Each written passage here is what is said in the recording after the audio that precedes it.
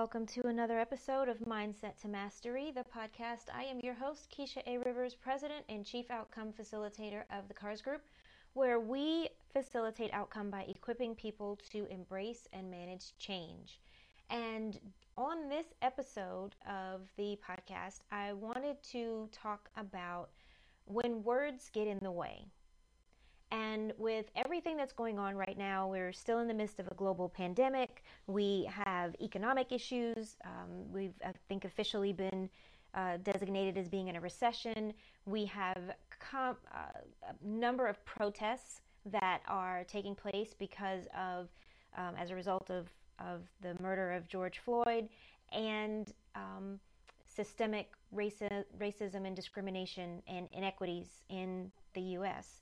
And so because all of this is kind of boiling over at one time, we're finding a lot of organizations and individuals, for that matter, are being faced with a lot of changes and a lot of opportunities in order to change old systems, to correct old wrongs, and to create new ways of doing, thinking, and being.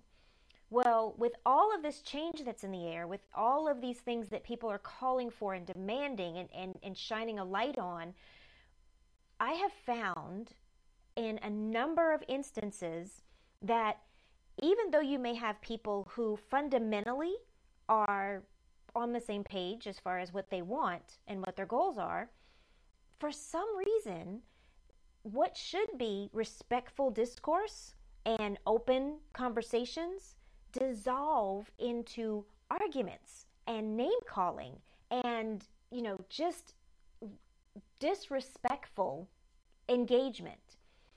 And so a big part of what I do is I facilitate difficult conversations. I facilitate conversations around change. I facilitate conversations and strategic planning sessions around what needs to be shifted in order to create different and better outcomes.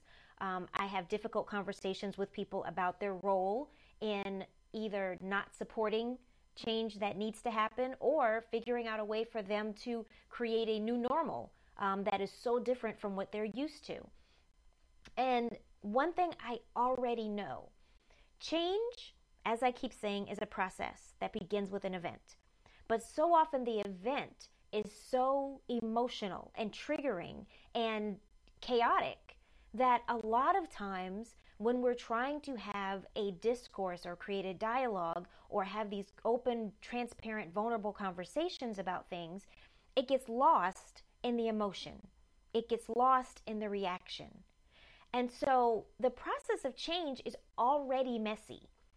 Conversations about race, about racism, diversity, equity, inclusion, belonging, weaknesses, conflicts, failure, privilege. All of these things are emotional triggers. They're emotional buttons.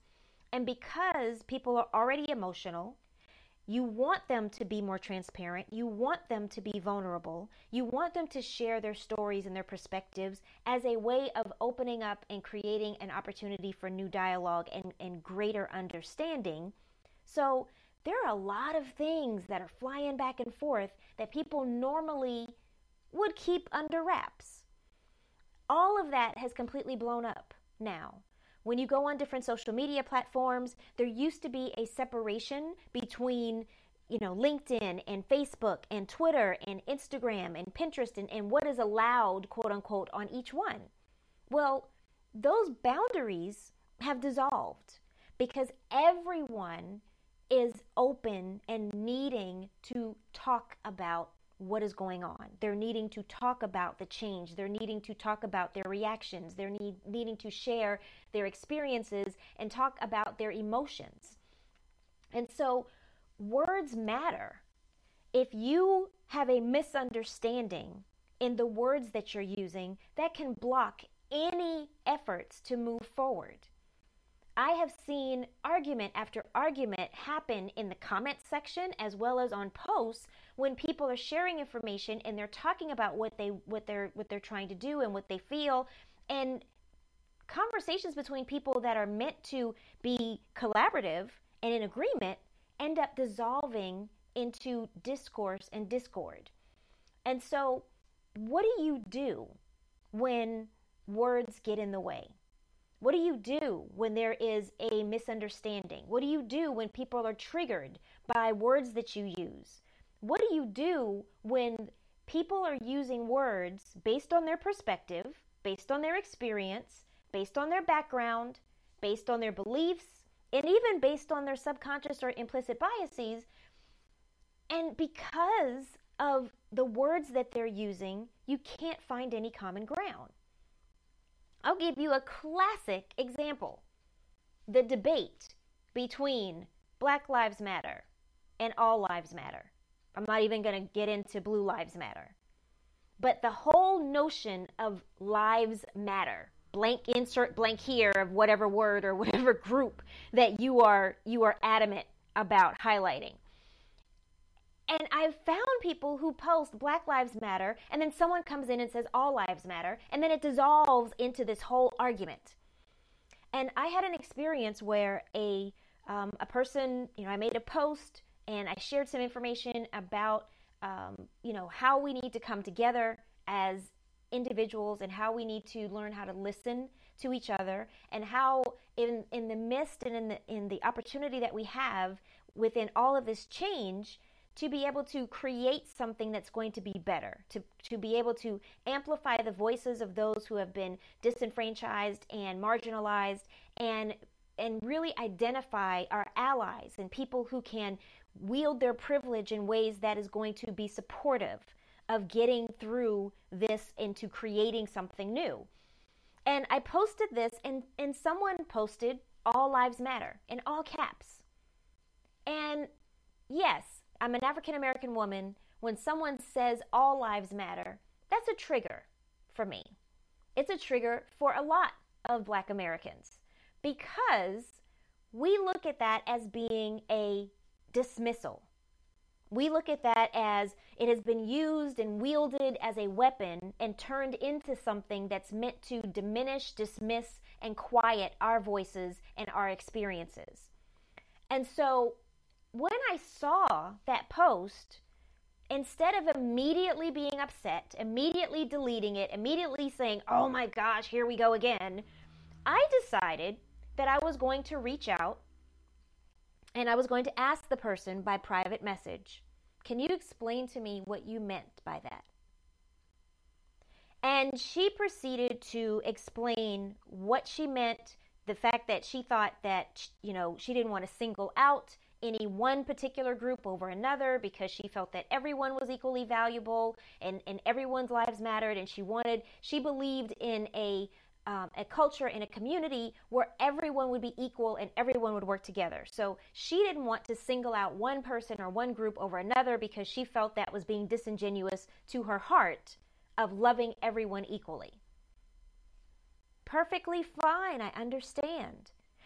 But I had to get her to understand that her saying that, because of the fact that those words had been weaponized by other people who did not have her heart, who did not have her consideration of others, it had been weaponized and used as another means to diminish, to dismiss, and to cause disconnection. And so we had a dialogue, we had a conversation going back and forth about what it is that we believed and why we believed it and what our experiences had been. And it was really open and transparent. And it allowed each of us to get a different perspective of the way the other person thought.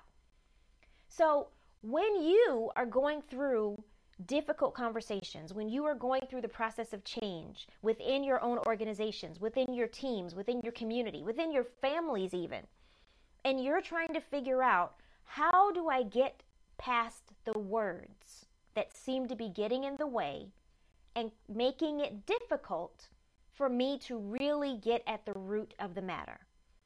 And so on today's episode, I want to give you 3 things that I found that work when I'm working with organizations and I'm working with teams, and even in my personal life as I'm going through, trying to educate people and trying to share information about how they can be more effective with change and how they can navigate this process of change and how we can equip people to be able to understand better how they need to present themselves and go through this process of change.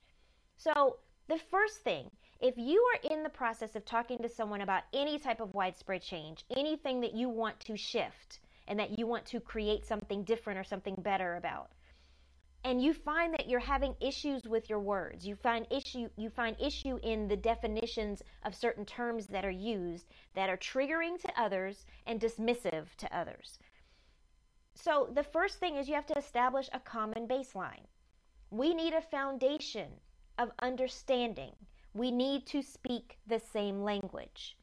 So if you speak Spanish and I speak English, and I know a little bit of Spanish and you know a little bit of English, we need to come together and figure out the words that we both understand so that we can actually have a conversation and be on the same page. Now, keep in mind, when you're establishing this common baseline, you have to choose words that are not triggering. You have to choose words that are not wrapped in emotion. You have to choose words that are not seeped in a different perspective that has been traumatizing or diminishing or dismissive. And so this is really going to require some honest, open, transparent dialogue. You are going to have to be more aware of yourself and the ways in which you respond and react. And you are going to have to be more empathetic and learn to listen actively to the person that you're speaking to and the person that you're listening to. You are going to have to ask probing questions. You are going to have to make sure that you are checking for understanding, that you are paying attention to cues, context cues, clues of what they say, the circumstances around it, the body language, the way they tense up, the way they react, the way they respond. You're going to have to really actively listen and actively ask questions and actively participate. So that means if someone says something and it's triggering, you're going to need to stop and ask for clarification. If you're listening to someone and it's something they say is triggering, you're going to have to stop and ask for clarification. Coming to a meeting of the minds of what we all mean by these words and understanding how it impacts each person that is within this group is key if you want to make sure that you are laying a common baseline and establishing a solid foundation from which to move. You cannot undertake the process of change if there is discord and dysfunction and dismissiveness when it comes to the language that you're using. Because change requires communication.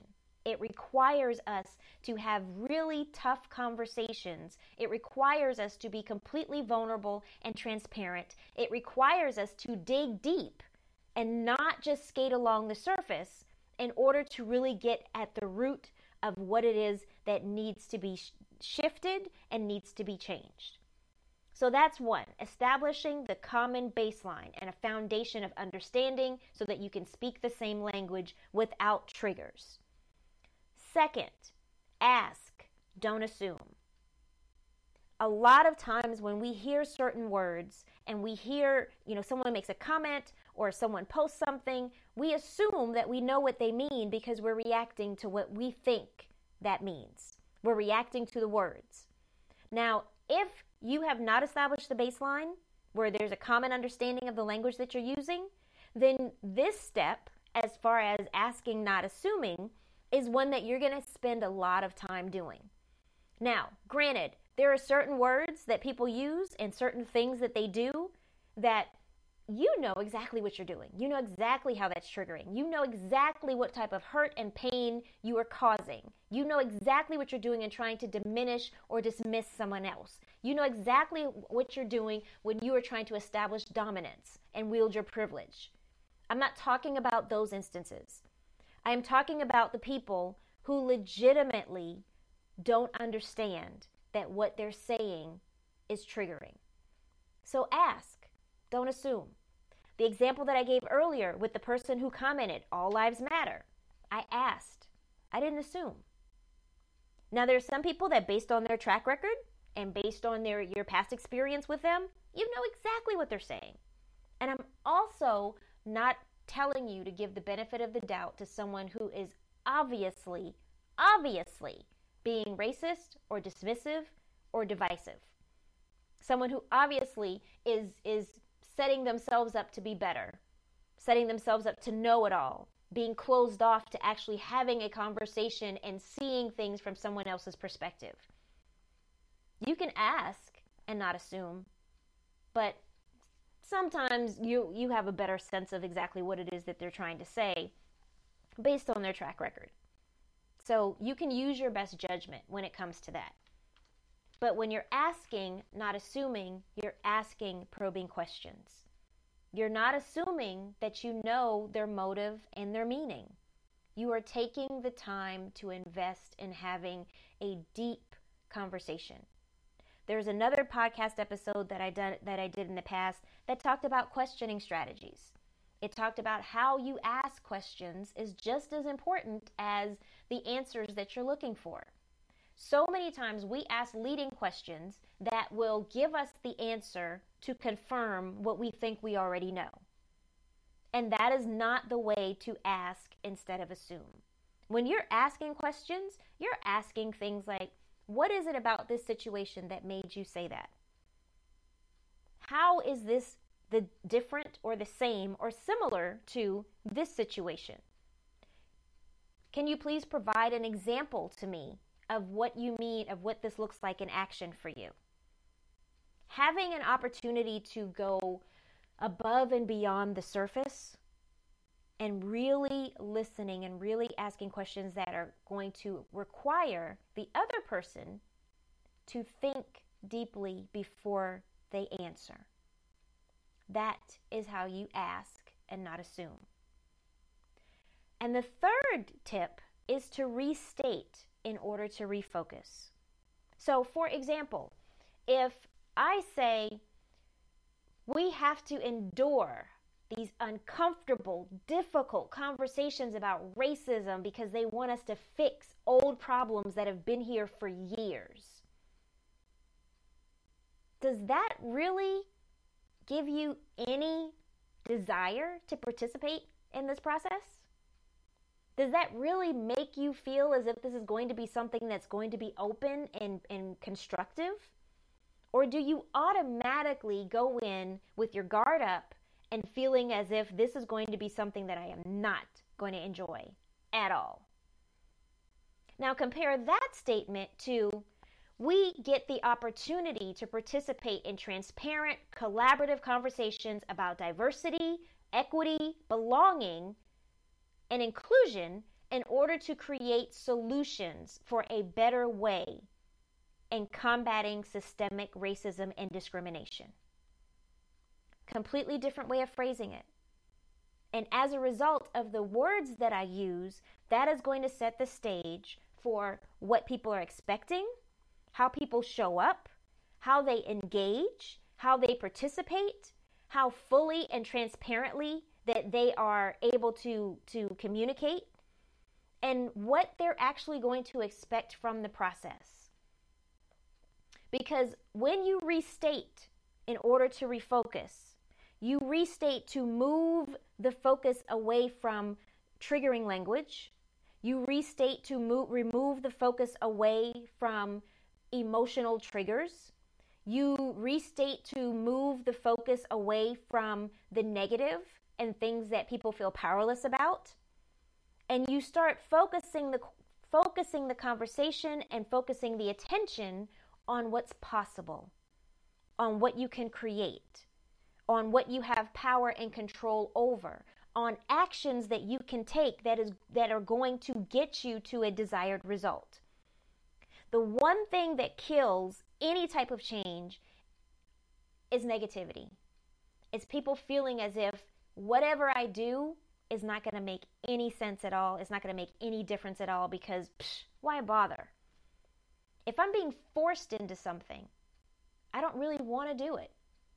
If I am being required to do something, if it's difficult, if it is chaotic, if it's disruptive, if it's uncomfortable, if we're using this type of language to describe a process of change, no wonder people don't want to do it. Our words are getting in the way. So I want to challenge you. Think beyond the words that you naturally want to use, and instead think from a perspective of trying to bring people together. Think based on a perspective of trying to create a solution. Think based on a perspective of how do I get people to be transparent and vulnerable and show up fully and authentically in this process.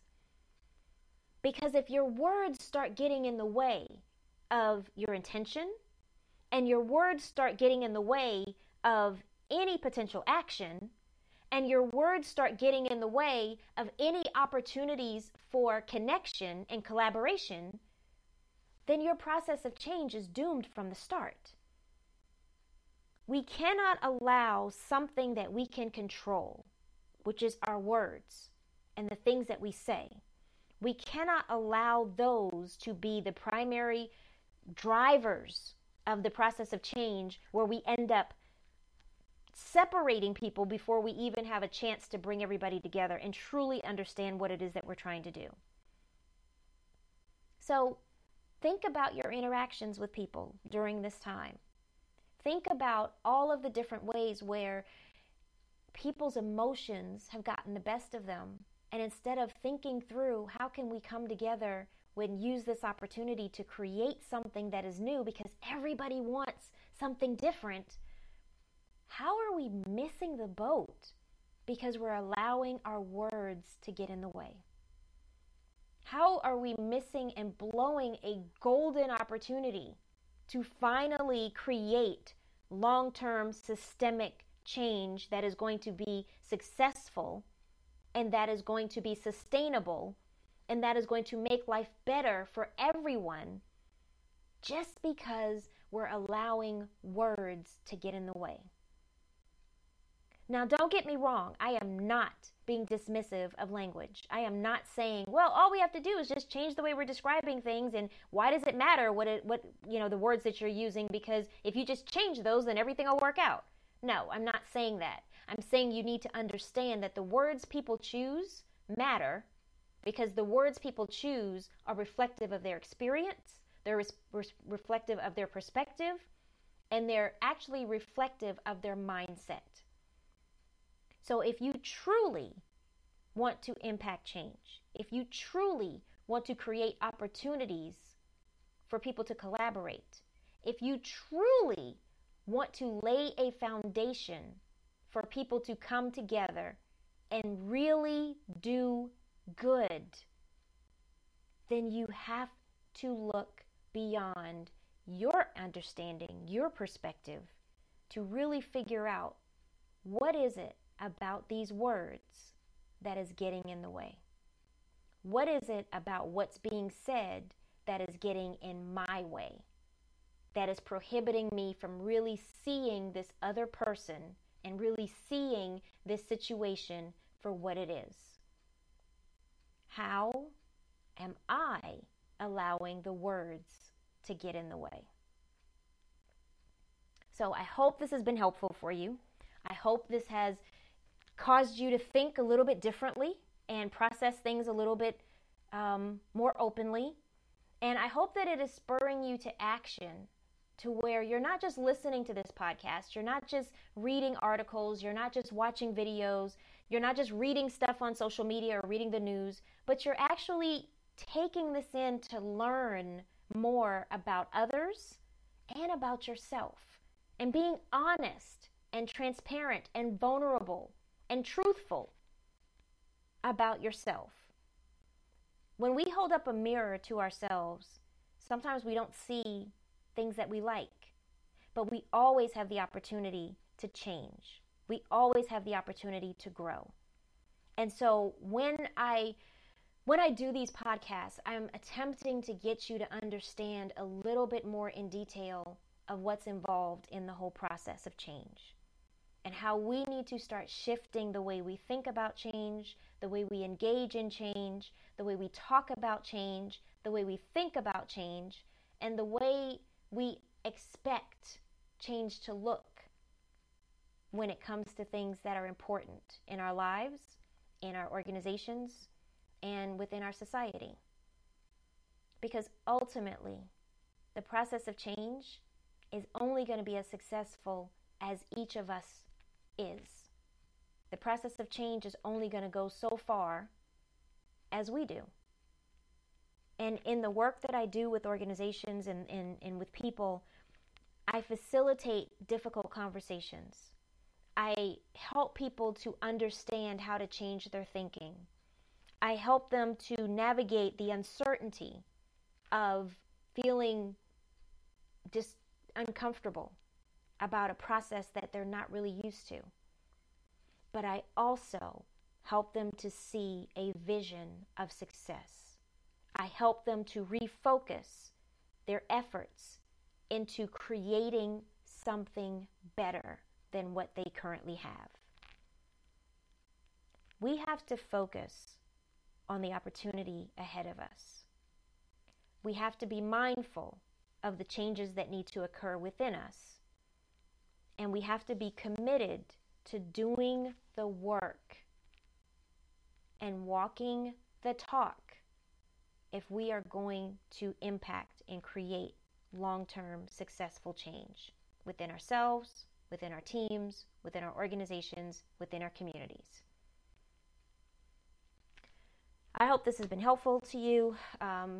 You can visit my website at karsgroup.com. That's karsgroup.com for more information about my services, about how I can come and speak to your organization, how you can work with me, how you can bring me in to work with your organization and your teams, how I can help you to be equipped, to equip your other people around you to embrace and navigate change. You can find me on Mile High Radio. I'm syndicated there twice a week.